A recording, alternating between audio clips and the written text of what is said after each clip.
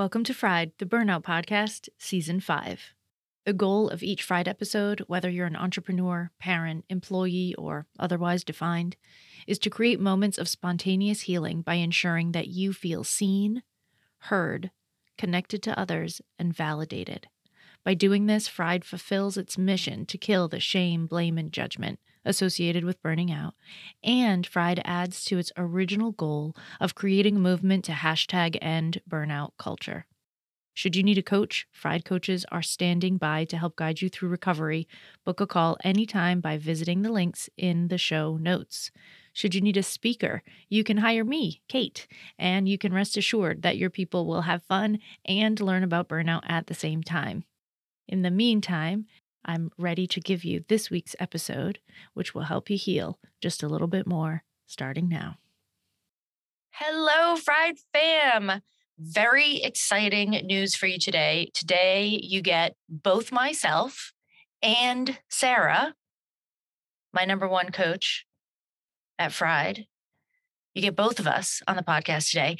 And in a couple of weeks, you're going to get a Straight from Sarah episode 2, where you get to hear her personal knowledge and her tips and tricks and all the things that she has to offer, because we really want you guys to understand how valuable she is and start to hear her and feel her and know that you can count on her when you need help. So in today's conversation, we've been talking about what we're going to talk about and what we need to say. And there's been a lot of things that have come up in the Facebook group recently. And you guys, the Facebook group is like 750, 800 people. We are a big community at the moment, and we are continuously growing. And there's a lot of really great conversation happening in there. So if you have not joined us yet, please make an effort to do that. The link will be in the show notes as per usual. And now we're just going to get into some of the things that came up in the Facebook group over the past couple of months. We're not using anybody's names, don't worry, but we are going to talk about some basic things that came up, because if we're talking about it there, if people are asking questions there, that means that those are the same questions that everybody out in the universe that's listening to us now. I just said universe is listening to us. Yeah, I went there. Everything that you might be wondering about too. So, hi, Sarah. Hi. So glad you're back with me and hanging with me. Ditto. So glad I'm here. Yeah, Sarah and I got on today and we were both putting chapstick on, preparing for this conversation. So we are like very in sync. Watch today. out. So be careful. Back up, people. We're here for you. Safety first. Lips are moisturized. So One of the things that came up was you did a series of videos. And if you guys have missed these videos, please go find them in the Facebook group. You did a series of videos on empathy, how to handle emotions, what it's like to be a healer, how you create space for yourself. When you were making those, were you thinking like, oh shit, this is stuff that I've learned that people really need to know? Like, what was going through your head? Well, I actually decided to do it because I was wondering to myself, what are the highly sensitive, burnt out folks struggling with? Like, I know what I struggled with, but what are in general people struggling with? So I posted the question in the group and so many people responded with all sorts of different things, but there were themes. There were definite themes within what they were saying. And when I started thinking about it, I was like, you know what? I didn't know I was highly sensitive when I kind of started burning out. Or it wasn't until I started burning out, I think. It came to me, It was brought to my attention. And I was like, I'm noticing that the themes fit the characteristics that make people highly sensitive, like the defining characteristics. So I was like, how about this I'm answering the questions, but also kind of giving some more information that people might not have about themselves. They might just know that they're highly sensitive, but they don't really know what that means. Like, what makes them highly sensitive, and also what do you do about it? Because it feels like a problem, especially when you're burnt out. Yeah. When you're overwhelmed all the time, you feel like nothing will prevent the overwhelm. But there are some things you can do to start to carve out time for yourself, set boundaries, all the things that we've already been talking about. They just need a little tweaking for those that are highly sensitive. Yeah. So I read something recently, somebody's Facebook post that I sort of agreed with, and I've been thinking about it for a few days. So this has been on my mind that um, are we using highly sensitive as a spiritually bypassing term for just being neurodivergent? Now, I don't think that we're spiritually bypassing because we are talking about the fact that it is a difference and that it needs to be treated differently and that it needs different attention. So I'm not accusing us of that necessarily. But do we need to simply say that being highly sensitive is part of being neurodivergent and like let's just face that fact? Is that important? Well, it's interesting because Elaine Aron, the author of The Highly Sensitive Person, who did a lot of research on this in order to decide, 15 to 20% of people are highly sensitive and we're just wired differently than the rest of humanity. She says that we're not neurodivergent. That's not how she would put it. Yeah. Well, because she clearly says like, this is not a diagnosis. Right. This is a completely different way of being wired in your nervous system. But isn't that what neurodivergent means? Maybe it does. I don't know if we know the definition. I mean, so one of the things that I've also come across is like adults that have undiagnosed ADHD. Yeah. Hi, a raising hand emoji. Right. The symptoms of that, very similar to someone who's highly sensitive and not managing it. Yeah. Right. And also bring this up in, there's no mention of it in Elaine Aron's book, but a couple months ago, I guess after I kind of went on the first podcast episode with you, right, introducing myself, I was like, let me take this highly sensitive person quiz again. I can't remember what the questions are. Let me see what it is. Did it again and thought to myself, wow, a lot of those questions sound like symptoms of chronic sympathetic overdrive. Right. So how is that different than being wired as a highly sensitive person? Yeah. And does being a highly sensitive person and not managing your needs just set you up for getting to that place of sympathetic overdrive, and especially chronic sympathetic overdrive, which just means chronic stress. For those of you who don't know that word, it sets you up for chronic stress because it's like you hit your stress threshold quicker because you're sensitive and you don't have as much maybe time or resiliency, especially after time of not meeting your needs, not giving yourself space to process, so that you get to that stress place faster and faster, which means you're going to burn out faster and faster. Yeah. Because you just don't have it in you. Yeah. So this is multi-layered in my opinion. I haven't read anything that talks about this. Yes, this is just based on my own personal experience and my own processing of what it means to be highly sensitive, what it means to be chronically in stress mode and eventually in burnout. Yeah. And I don't, so. I mean, we only know what we know. Like, that's fine. We're never going to have all the answers. And to be honest, the neuroscience that I share on the show is just the current science as we know it today. Like, in 20 years, we're probably going to be saying very different things. And I'm totally okay with that. So let's take a moment to give everybody a reminder that it's totally acceptable and okay to know things as well as you know them today, and then learn something new tomorrow and have that also, or have that be truer or more true or newer or updated information.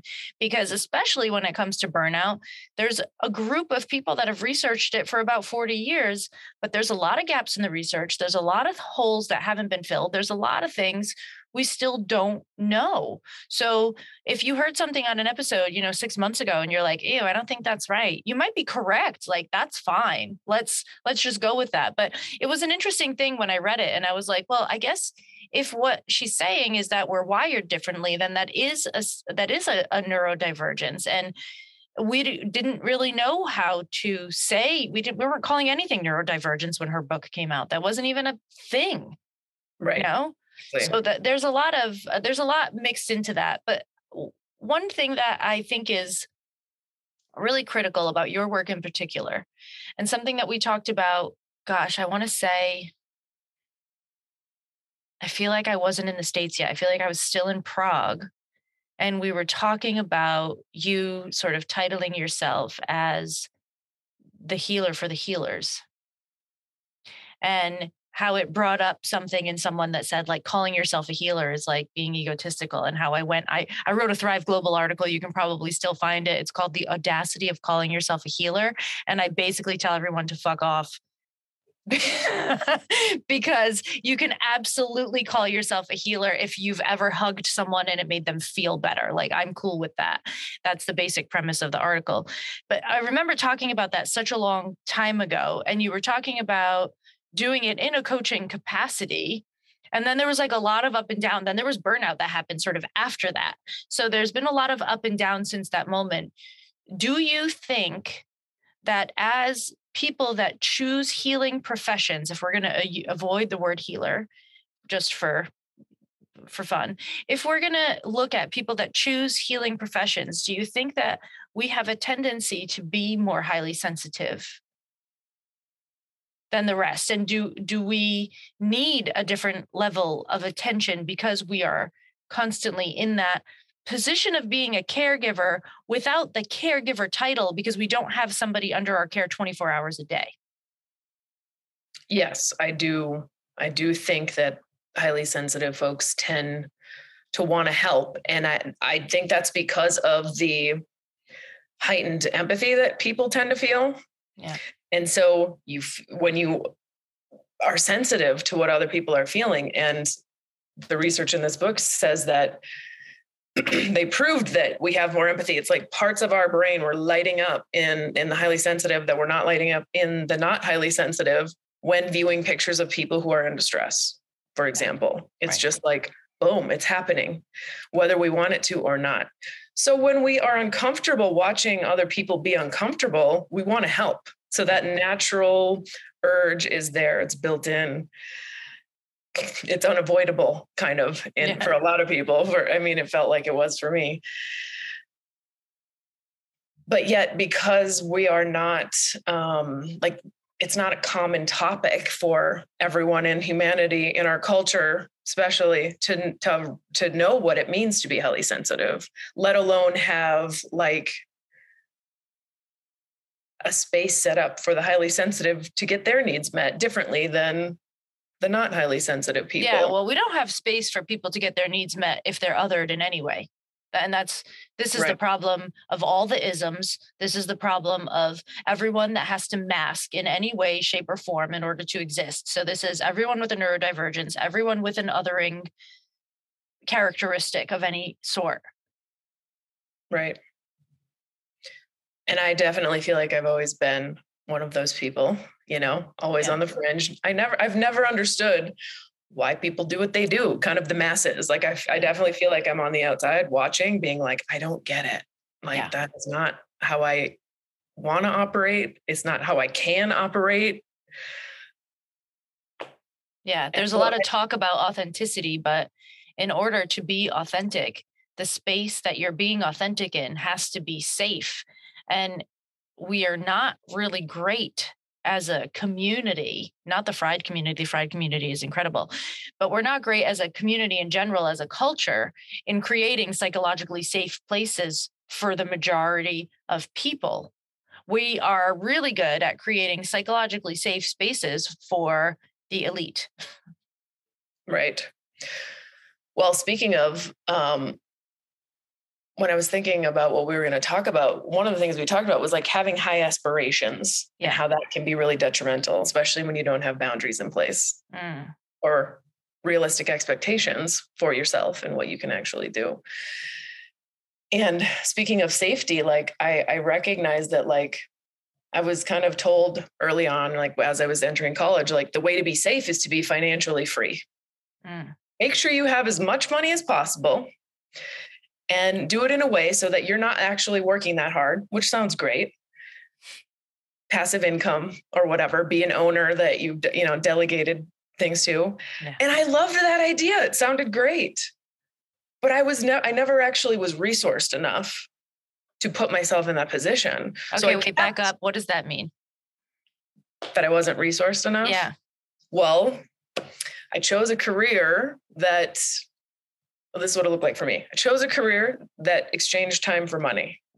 Given treatments for a certain amount of time, they're paying me a certain amount of money. There's only so many hours in a day you can do that. Right? So there's a limit on how much money you can make in a certain amount of time. Yeah. But then I have this idea, there's passive income, there's this and that. I was like, well, I could hire people as an acupuncturist and have people work for me and have that bring in some income. But I never felt like I had the money to even attempt to do that. I could probably take out a loan, but I already had so many student loans that I was like, that doesn't seem like a good idea. Yeah. I'll just do it myself.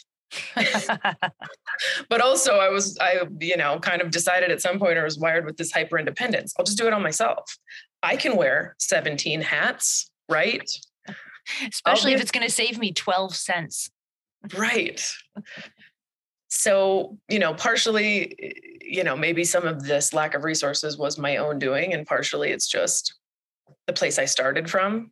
It's a combination of things, but I was thinking about this morning that wow, I had big aspirations and this desire, but I didn't recognize that I didn't have what it took. So I set myself up for failure with these huge expectations, but I never actually looked and asked myself, is this realistic for myself? And is this really what I want? And is it really what I want? One, it wasn't. Right. Because I've since defined success for myself, and it is not that. Right. And I think defining success for oneself is a huge, very important thing, along with values. Like, here are your values. What does success mean to you? So you're aiming for the life that will feel good to you. Yeah. Redefining success, everybody, is something that happens for pretty much everyone that comes through either of us as a client, because you cannot, I really don't believe that you can keep yourself out of burnout long term if you're not really clear on what it means, what success means to you. And if you're not okay with coming back to that description on a fairly regular basis and updating it with new stuff. So that's where I got stuck with aspirations. My aspiration was create an amazing acupuncture practice, be really successful at it. I did that. We are naturally wired to adapt to pleasure. And this is on purpose. It's a survival mechanism. So we search out more and more pleasure. And that is in order to ensure that the population continues, in order for survival. There's all these reasons, right? So we adapt to pleasure and to, there's a word in Polish that's dobrobit, and it means just general, having enough, abundance, goodness, all of this sort of all in one word. And so you adapt to that really easily, and then you need something more and different. Well, I didn't allow myself to need or want something more or different, because I met my markers of success and then stopped. So I did get there. So these are opposite stories, right? You're like, my success levels were too high and couldn't meet them because I didn't have the resources for various reasons. And I'm saying I did get there, but then I didn't continue. And that's what held me back. And part of why I didn't go further, first, I didn't redefine success for myself. And second, I didn't hire anybody. So we're back to this hyper independence idea. This is something that came up in the Facebook group recently. I love the word hyper independence. It's definitely something I have been accused of on various occasions in my life.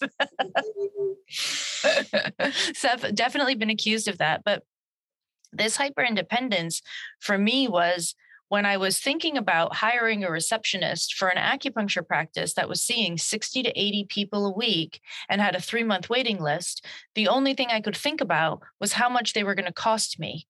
I didn't understand at the time that I was going to gain from having them, both financially and time-wise. I didn't understand that math at the time.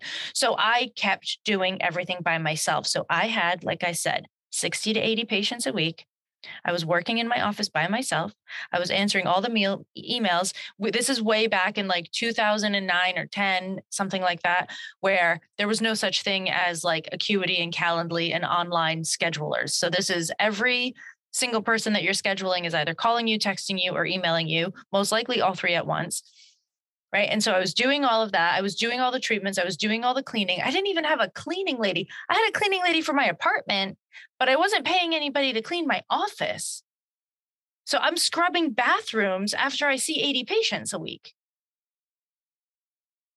It destroyed me. Right. Yeah. What is the hyper independence? How does it come up for you? Some of the similar, like, well, similar but different in that, like, I wasn't recognizing that investing in someone would be a benefit. I was just seeing it as a loss.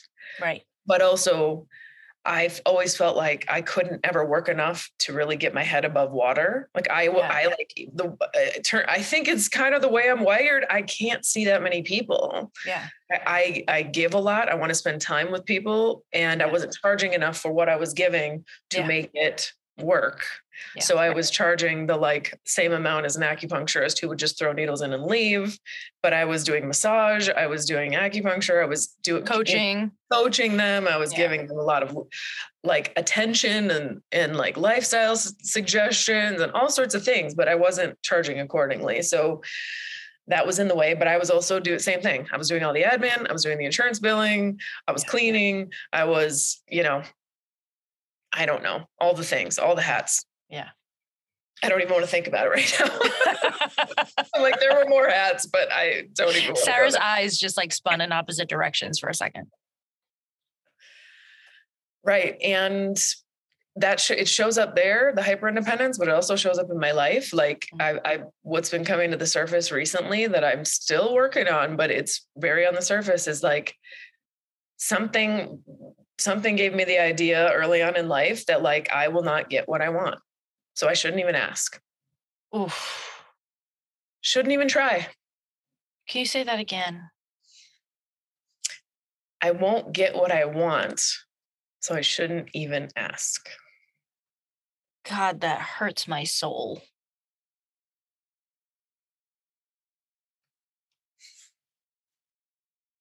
Yeah. It's tough. Like, I don't know where I got it. I got it somewhere, and it has influenced probably most of my decisions in my life. Yeah. And kept me going and going and spinning and pushing and not letting my partners that I've had over my life help me. Like even with like chores, cooking, whatever, I have always assumed it's all my responsibility. Yeah. Because I'm not going to get the help that I want. So why ask? So why bother? Why even bother? And so I was that way for patients too. I wanted to help them. It was coming from a place of, I didn't know it was coming from this place at that time. Right. This is like new information that's like surfacing. Yeah. At the time I was just like, I just want to be as helpful as I can because I don't want to see people in pain. I don't like seeing people in pain. I also wasn't aware at the time that it was uncomfortable for me to watch other people be uncomfortable. And I was really preventing my own discomfort, trying to prevent or get rid of. Let me adjust this for you so that I don't have to look at your discomfort. Right. If you feel better, I feel better. Mm. Hello, codependency. We have an episode on that too. Please search for Melanie Moberg. Right. Take a look at your knot, how to manage your own knot. I mean, when I read that in your book, it floored me. Yeah. It floored me. So to me, it's interesting because the like hyper independence, you think it would be like you're only focused on your own knot.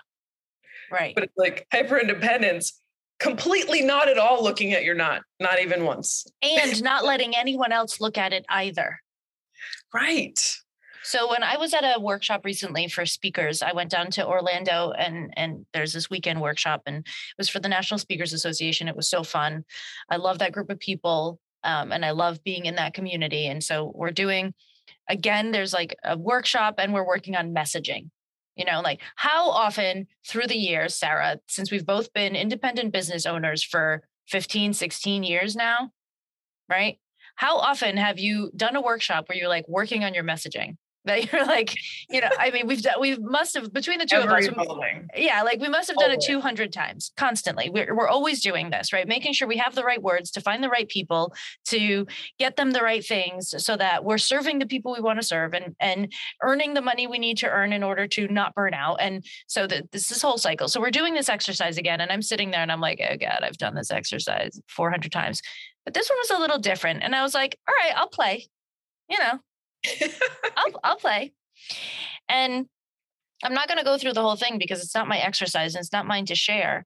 But one of the things that I realized for the first time in all these years of doing burnout work, this is what, year 5 now. In all these years, I didn't realize that the thing that really gets under my skin about burnout, and the reason I really want to help people flip it around, the thing that really gets me is self-neglect. Hyper-independence is often self-neglect. Yep. Self-abandonment. That really self-abandonment. Just a couple of weeks ago too. It was actually listening to one of the Fried episodes. Yeah. It just was like, wow. It really is. I mean, it's self-harm. Yeah. For me, it didn't manifest physically like we think of like physical harm, like some people, cut themselves or, they take drugs, whatever, like whatever happens that becomes a physical harm, but it ended up to be a physical harm because burning out is very physiologically damaging to the body, mind and spirit. I mean, it's truly holistic systemic disease or condition, even though whatever, they're not defining it as that. It is. No, I know. And so this idea of self-abandonment, I've talked about a lot. I talk about it in the book. That's what The Knot is about. That's that whole concept. But when I said the word neglect, it seemed more intentional to me. Like and I was like, oh God, this is why it bothers me so much, because I watch people neglecting themselves, neglecting their needs.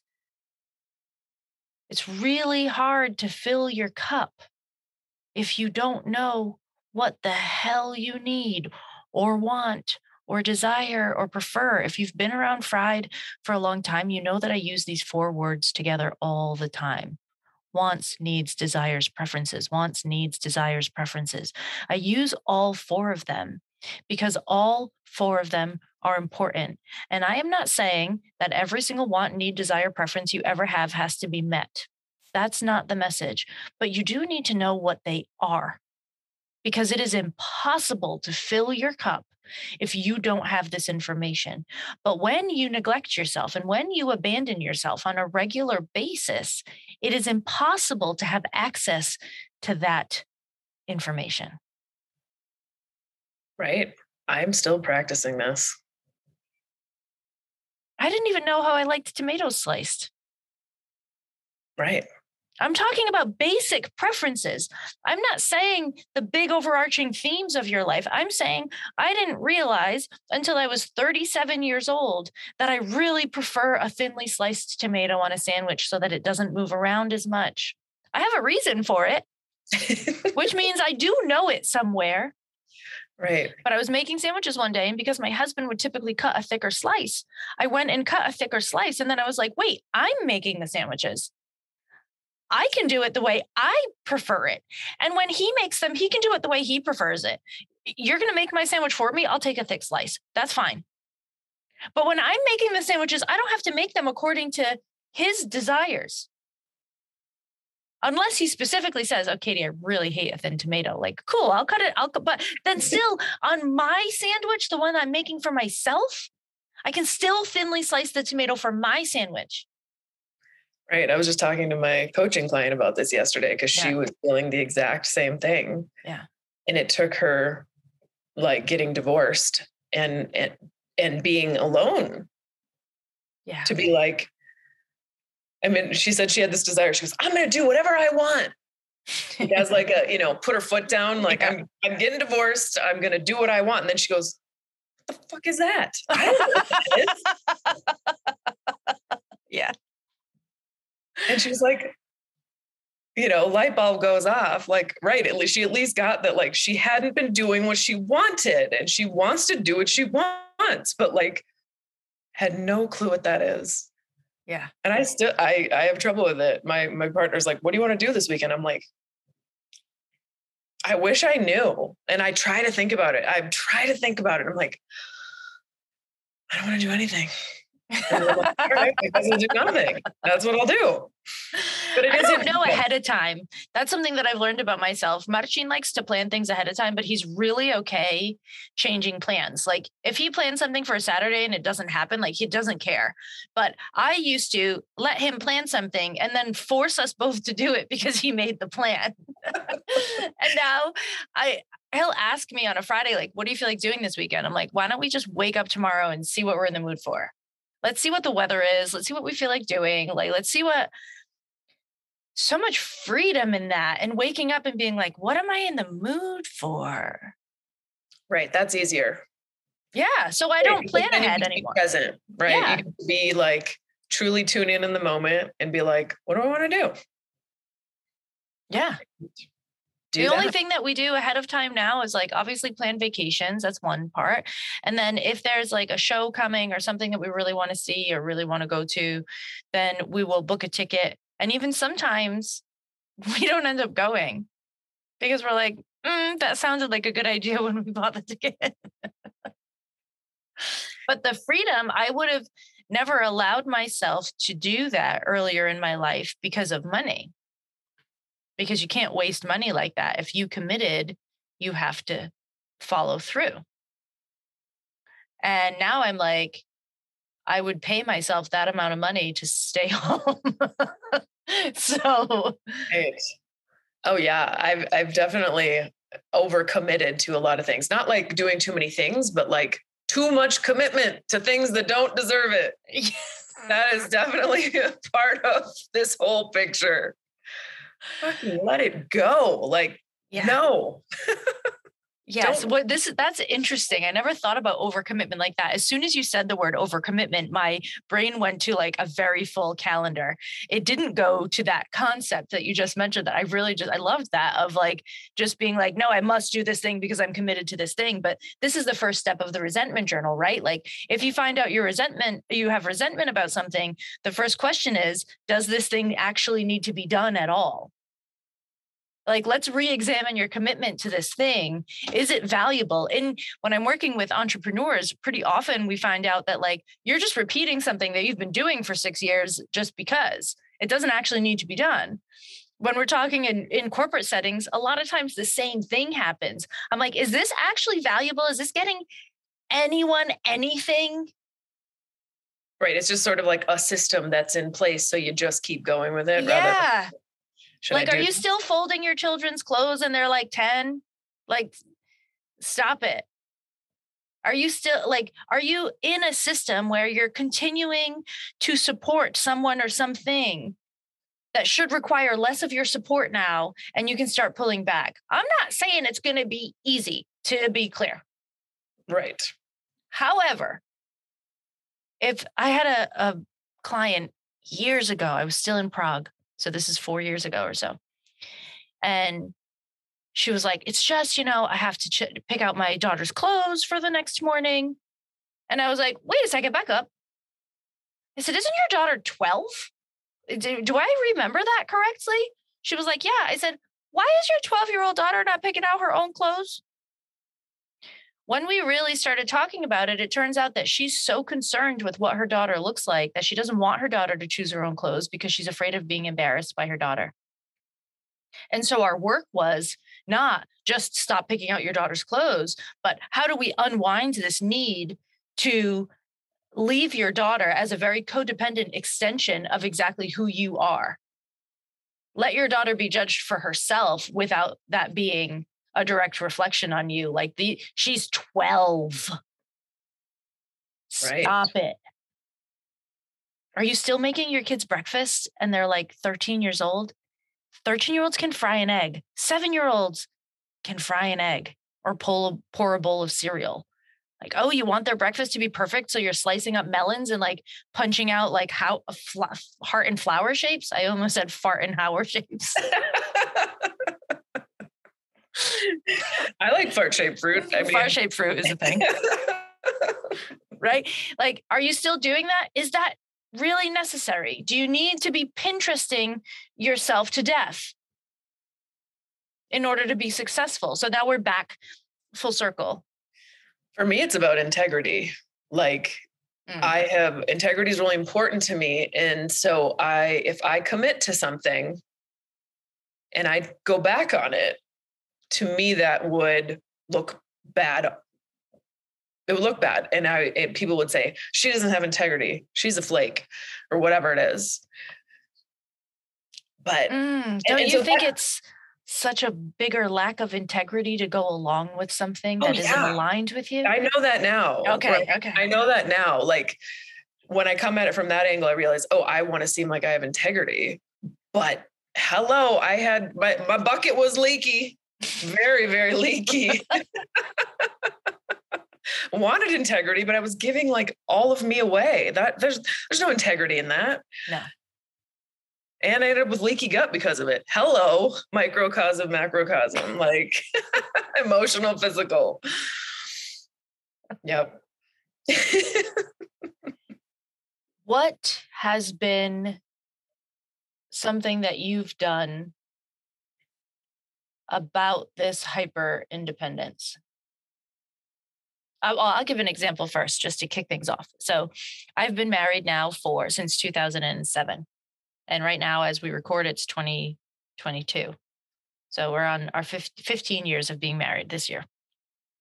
And I had the amazing pleasure of witnessing it. Yes. Sarah drank a lot of vodka at my wedding in Poland. I sure did. It's true. Vodka flows like water when you're in Eastern Europe. It does. It does. And so about 9 years after we got married, we were living in Prague, and Marcin, as he always does, whenever he makes tea or coffee, he looks at me and says, "Do you want tea or coffee?" Just automatically. And that's how he was raised. That's what his family does. It's just an automatic question. And I would typically say no, because I'm going to do it myself. Especially when it came to coffee, because he goofed on me once for wanting too much cream and too much sugar in my coffee. He's like, "That's not coffee, it's dessert." He was just goofing. But I took that so personally that I was like, well, I'm always going to make my coffee by myself so that you can't judge me, and I can have the coffee the way that I want it. And you don't know how to make the coffee the way that I want it. So I'm just going to do this thing by myself. It was 9 years into our marriage when he was like, "Hey, can I make you a coffee?" And I was like, "You know what? You can." And he said, "Okay, how do you want it?" I said, "More cream and more sugar than you think is reasonable." And he laughed, and he made me a coffee, and it was perfect.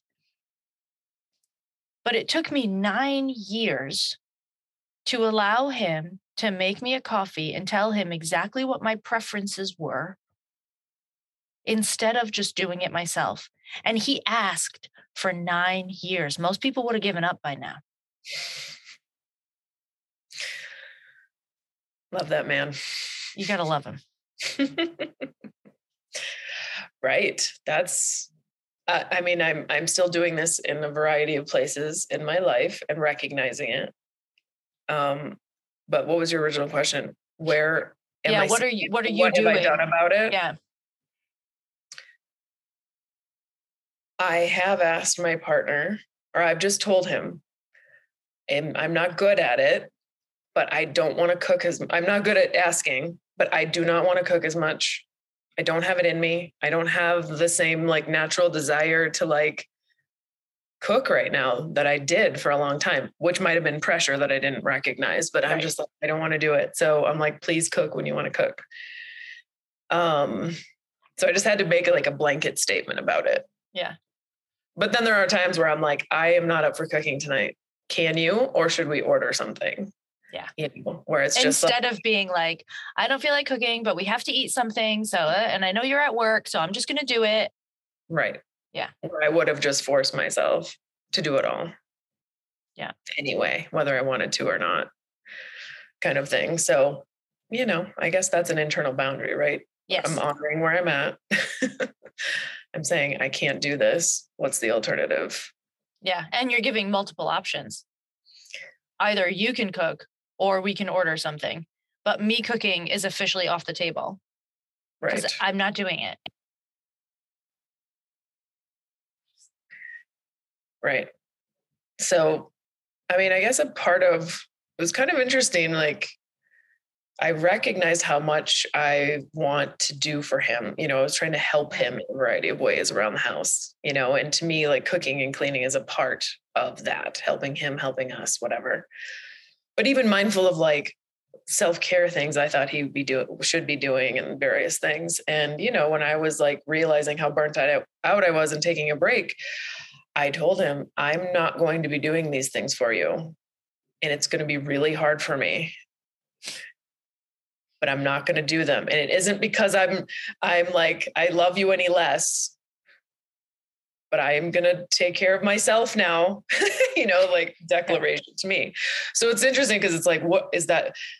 That almost seems like hyper independence, but like we just said, you know, the hyper independence just to being the opposite result of like ignoring your not, but in order to turn towards my own not.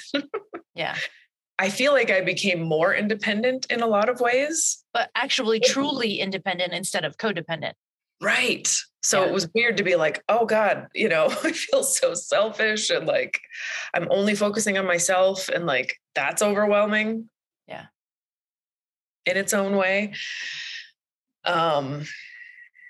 But yeah, it's what has allowed me to then say like, what is it that I am feeling? What is it that I need? And be able to ask for it. Yeah. Yeah. Meet it yourself, ask for it, whatever happens to be.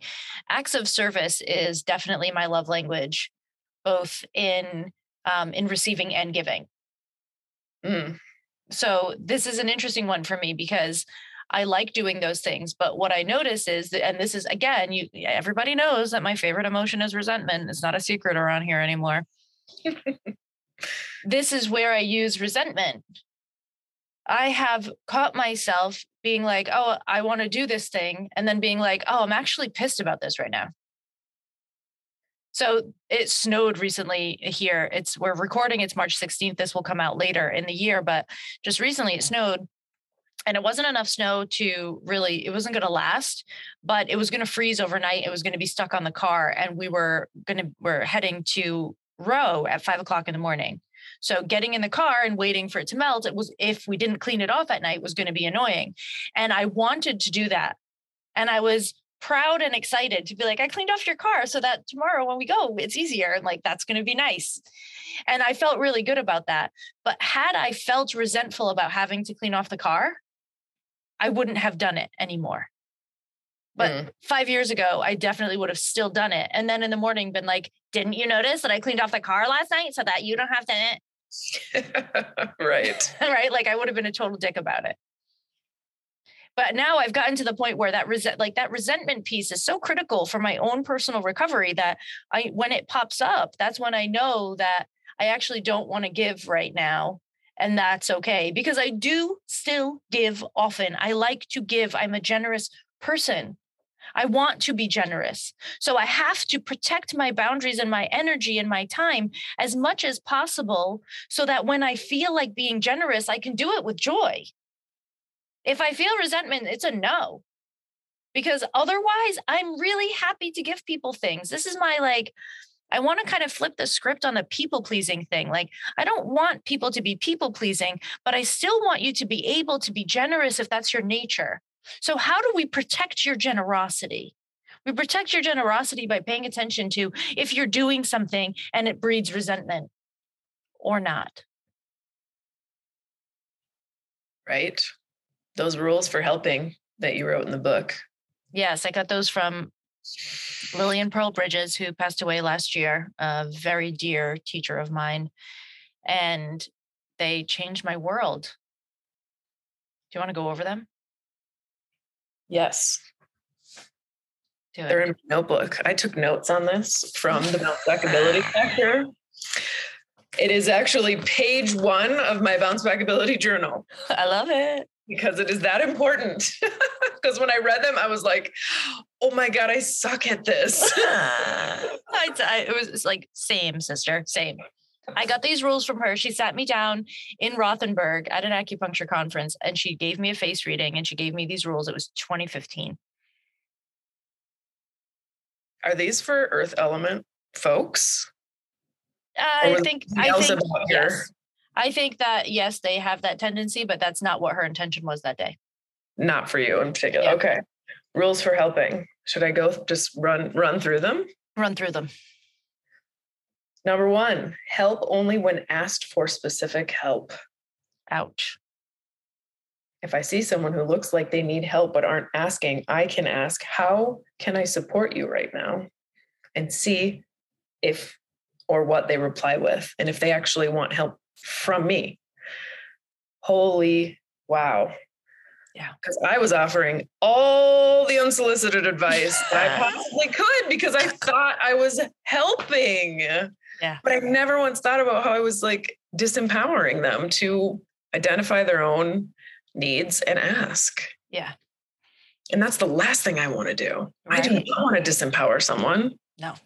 No. That's like, it's just like, it hurt my heart to realize that's what I was doing. Yeah, me too. Number 2, help only when I have the time in my schedule already, or if it requires moving things around, be sure I can do it with ease and desire. I used to move all sorts of things around in my schedule constantly for my patients. Yeah. They'd be like, oh, I can't come that week. And I'm like, well, I want to give them a treatment. They need a treatment next week, or it's going to like, they won't get better. So I better make sure. So I'm going to make this priority for them instead of them making it for themselves. I was taking responsibility for their health outcome instead of giving it to them. How exhausting is that? Very exhausting. So exhausting. And I didn't realize, I did realize it. I knew it, but I couldn't stop. I couldn't stop until I literally couldn't go anymore. Yeah. Yeah. All right. One more rule. Number 3, help when I have a true desire to give, which is exactly what you were talking about. If any resentment or desire to get something in return comes up, don't help. If you're waiting for a thank you, if you're waiting for reciprocity, I hate when people are like, this relationship, I'm not getting the things that I get. I'm giving too much. I'm not getting things back. Yeah, maybe, but reciprocity doesn't always work like an A to B, B to A situation. Sometimes I give you a bunch of stuff and then I get a bunch of stuff from somebody else. But if you don't have any faith in the fact that that energy is coming back to you, or if you're already pissed that you're losing the energy, stop giving it. If you do not want to gift whatever it is this person is asking for, don't. Because otherwise you're giving them a loan and you're waiting for a payback that you may or may not get in the form that you may or may not assume. And then when you do get a gift from somebody else, you won't even appreciate it as much because you don't understand that all this stuff is working together.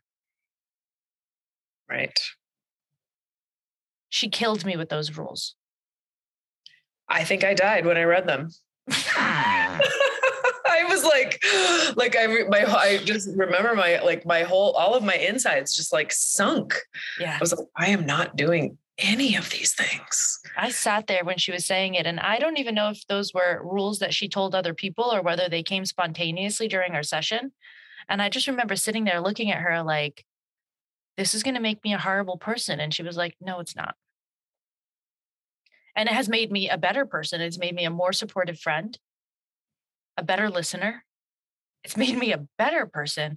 Now, you guys, just listen. There are, of course, exceptions to the rules as per usual. There's always, if there's rules, there are exceptions. The exceptions are if you see an emergency and somebody needs emergency help and they cannot tell you anything because they are unconscious, you don't drive by and say, oh, that's not not my business. Like, we're not trying to transform people into uncaring people that don't pay attention to the world around them. The other exception to this rule is like severe children and or people that are in your care that don't have the ability to speak up for themselves. Right? Okay, fine, jump in, do what you can do, of course. So there are exceptions, but I want you to take those rules to heart. You might just really save yourself a lot of time, energy, disappointment, frustration, resentment, just by following those rules. It's really important. Sarah, I don't know if you realize, but it's been almost an hour. How's that possible? And it is time to wrap up because I know you have a call coming up shortly. So I want to stop. I just want to take this moment to say thank you to you because you guys, I do my prep when I have a guest for Fried as much as possible, but I do a lot of these episodes by riffing. I talk about what's on my mind. I listen to people, I ask questions, and I let it flow and I let it be what it is. And that has been working. So I go with it. Sarah likes to be more prepared. And I asked her today to just fly off the cuff with me. And she showed up and she did it. And I think that there's so much value in what we just recorded. And I can't wait for you to get it. And I'm so grateful that you were able to just play with me here and create something amazing for our listeners, our clients, and all the people out there. So thank you. You're welcome. It's flowed easily, so that works. See, you got to trust. There's got to be a little trust. And it was useful that I had processed some of these things for me ahead of. Yeah. Because these are, these things have been so influential for me, these realizations in my life. And I don't know if everybody needs this, but me, I'm attributing it to my sensitivity. I'm realizing as I was making these videos for y'all sensitive folks out there, like I need to process deeply. I process deeply. Yeah. If I don't have time for that, it's not okay for me. Yeah. So when these things come up, like I have to sit and write about it and kind of think about it and percolate on it and integrate it into my life. It's like I do a whole thing with it. And then I can usually talk about it pretty easily.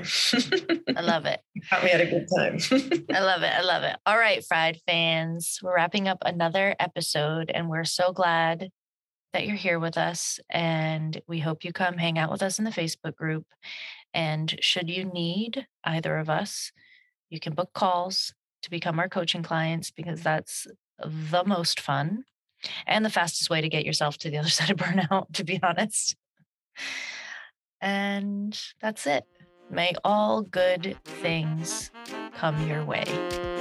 Until next time.